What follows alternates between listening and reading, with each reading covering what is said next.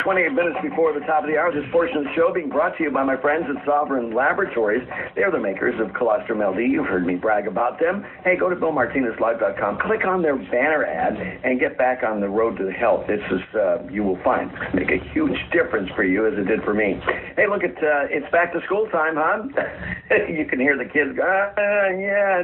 You know, this is coming back from Hawaii. He was sitting next to a group of kids there in our row, and I go, oh, are you excited to get back to school? You know, and the parents are going, you know, they're just high-fiving, you know, it's always that interesting dynamic that goes on about this time of year, but, you know, as our children do kick off another school year, you might want to consider just for a moment the importance of school buses and how they get to class now. A recent study released by Georgia State University linked, believe it or not, lower emission buses exhaust to improved academic performance. Makes sense when you think about it, you know, we've been kind of casual and you just didn't really come to mind. But here's this study comes up, and it's right there in black and white, and you go, wow, why didn't I think of that, you know? And here to talk about it and break down the research for us and what it all means to students is Tucker Perkins. He is the president and CEO of the Propane Education and Research Council. Tucker, welcome to the show. How are you? Well, good morning, Bill. Thanks for having me. Hey, good to have you here. I mean, this is like one of those things, you know, you go, wow, that makes sense. You know, why didn't I think about this before, right? Yeah, I think, you know, those of us that have really fought for clean transportation in schools, didn't really surprise us as we talked to parents and teachers and even administrators about the impact of having children ride to school in a healthier bus, in a quieter bus, and really what that means. I think as I looked at the details of this study, the other thing is, and I hadn't thought about it a lot, is we actually are able to send kids to school more often because children aren't at home sick with the issues around asthma or bronchitis. So those children that suffer from lung health, giving them a cleaner ride to school allows them to be in school more frequently. And that combined with a quieter, healthier ride, it begins to manifest itself in better attendance, better listening, and now better test taking. So this study didn't really surprise us when it came out. Yeah, because there's been a movement, and I think you and I talked about this before, if I remember, Tucker, about, you know, school buses, and you say, well, this is a good thing, but then when you get into a study like this, it just shows you how much more benefit is involved here when we're looking at these particular issues. When, you know, heretofore it's always been, hey, can we just get kids to school? Can we have a school in operation?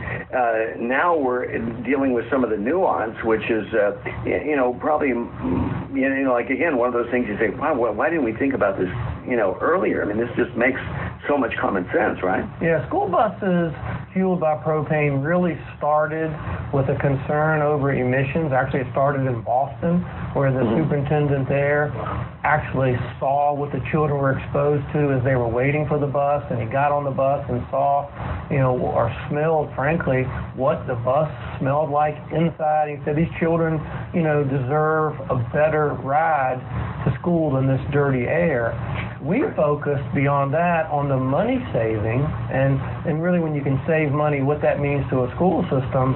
But this study at Georgia State really brings it all together and began to talk about if you can have a child arrive to school healthier and quieter, how that transcends to testing. And so we're really glad to see that it supports what we thought all along, that if you give a child a chance to have a healthier bus, you give a school a chance to have a less expensive bus, then all of a sudden schooling is impacted so positively.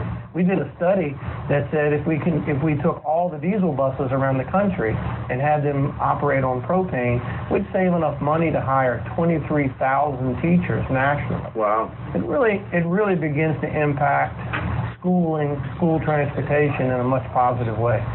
Tucker, that's huge. I mean, this is significant, you know, this kind of impact that it has. I mean, you talk about win-win-win. I mean, does anybody lose in this process? Yes, often when I talk about propane transportation, the story is so good, I'm looking for something that, you know, is realistic. I mean, I'm a realistic person, and I want to present the facts, but as we transition from diesel school buses to propane school buses, it's better for the children. It's better for the drivers. It's better for the environment in which these school buses drive, and it makes the schools financially stronger. It is the classic win, win, win. Exactly. In terms of buses that have been converted, what is the penetration of propane buses in school districts across the country? Are we 50%? Are we 75%? Where are we on that? Well, I think people are surprised when we talk about it, but today about 18,000 buses delivered about 1.1 million children to school in propane-powered buses. And so we can find them in 48 of the 50 states. And so the transformation is beginning. I mean, we're certainly a very small percentage of all student transportation, but we see schools that have a commitment now, that have begun to make this transformation. Their commitment is to be 100% propane fueled as they replace their aging and dirty diesel buses. Now, well, you got to think with evidence like this, I mean, if that doesn't motivate you all the more, and all it takes is, whether a bus driver themselves, to be, saying, hey, enough of this stuff, or even the kids, because, this is what you love about the kids because they're so honest. They'll just tell you, that bus stinks. Yeah. And we first heard that from bus drivers themselves about how much more they preferred to drive a propane bus. That it was quieter, it was more powerful. The emissions were not inside the bus. Remember, most buses are not air conditioned, so what's inside the bus is the same as what's outside the bus.